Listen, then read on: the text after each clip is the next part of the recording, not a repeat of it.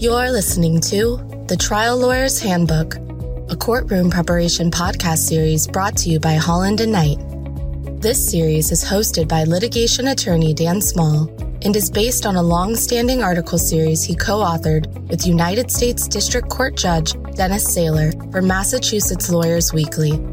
Listeners of this series will gain a fresh perspective on how attorneys can address various trial preparation issues and set themselves up for success in and out of the courtroom. A successful trial lawyer needs to be thoroughly prepared. But hard work alone is not enough, and even the most prodigious memory will carry you only so far.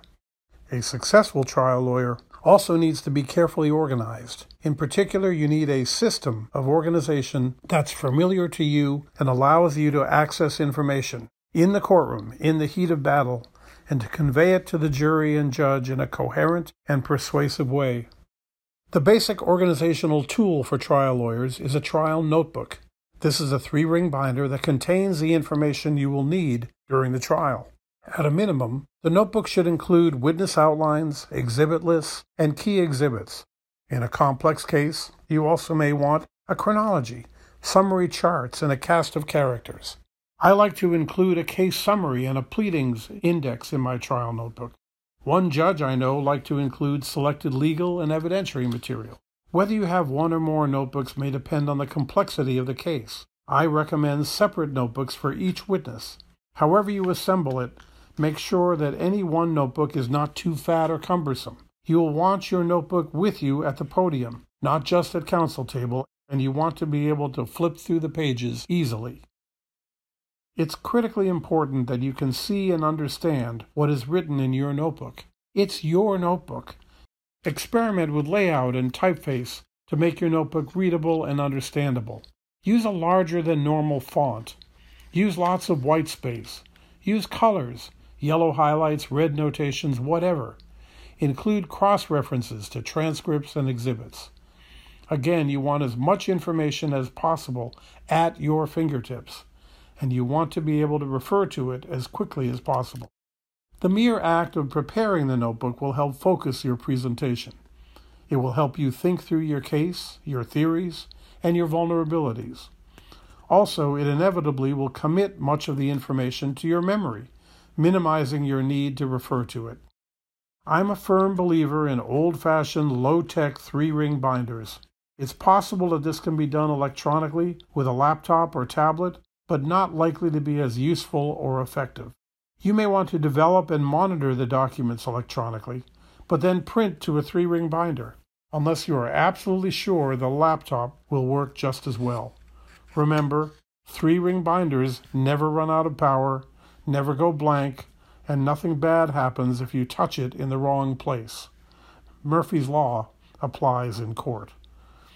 Several of these documents deserve a longer discussion, which we'll defer to another day. For now, let's just touch on each one briefly. First, witness outlines. These are the most important items in your notebook. Some believe that lawyers should develop a script for each witness, while I use a broader outline format. What we can all agree on, though, is the extraordinary importance of a carefully crafted document that guides your examination of the witnesses. This is not the time for random notes or winging it. Number 2, exhibit list and key exhibits. Any case with more than a handful of documents requires methodical organization. At a bare minimum, you want to have a list of exhibits. If nothing else, you need to keep track of which documents have been admitted in evidence and which have not. You also will want copies of key exhibits, such as a controlling contract or perhaps selections from those exhibits to reduce bulk. Number 3, chronologies and summaries. A thorough chronology can be a highly useful document. It should cover all significant events in the case with the date, description, and citation or source included. It's a good way to bring together the evidence to review what happened and how it can be proved. Similarly, it may be useful to include summary charts covering any topic that lends itself to such a display. Wiretap conversations, for example, or bank deposits, or medical treatments. One or more maps might also be helpful. Number 4, the cast of characters. In a complex case, A cast of characters arranged alphabetically and with a brief description of what each person's position and role in the case is may be desirable. It also may include key contact information and identify that person's counsel, if any.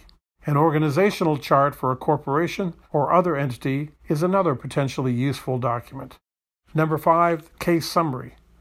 I like to prepare a brief summary of the case and a list of key issues and include that in the notebook. It forces you to focus on what the case is really about, in a way that trial lawyers often don't do until much later in the process. It creates a document that will be an easy reference for you or anyone who examines the file at a later time, and it encourages the process of rethinking and rewriting the key issues and themes as the case moves along. Number 6, pleadings index. I also include a pleadings index. That's simply a chronological list of what's been filed in the case, with a date filed and description, which is usually the caption or some abbreviated version of it. The simplest way to prepare it is simply to print out the court docket. Number 7, you may want to include items such as the relevant statute or regulations, the elements of the claim or criminal charge, and key prior rulings by the court, for example, denying summary judgment.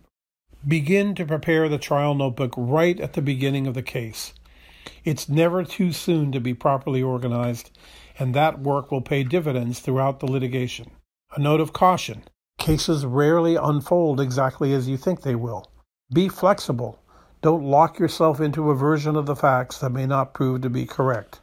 However you prepare your notebook, the goals are the same. You want to present your case clearly and persuasively from the beginning of the trial to the end. To have your exhibits admitted, to avoid sustained objections, to include every item of evidence you need while minimizing unnecessary words and exhibits, and to respond effectively to your opponent's evidence, objections, and arguments. Properly prepared, a trial notebook will help you both plan and present your case and respond to any unforeseen turns that it may take. Thank you for listening to the Trial Lawyer's Handbook, a courtroom preparation podcast series brought to you by Holland & Knight. For more information on courtroom preparation, please email dan.small@hklaw.com or visit hklaw.com/Daniel-Small.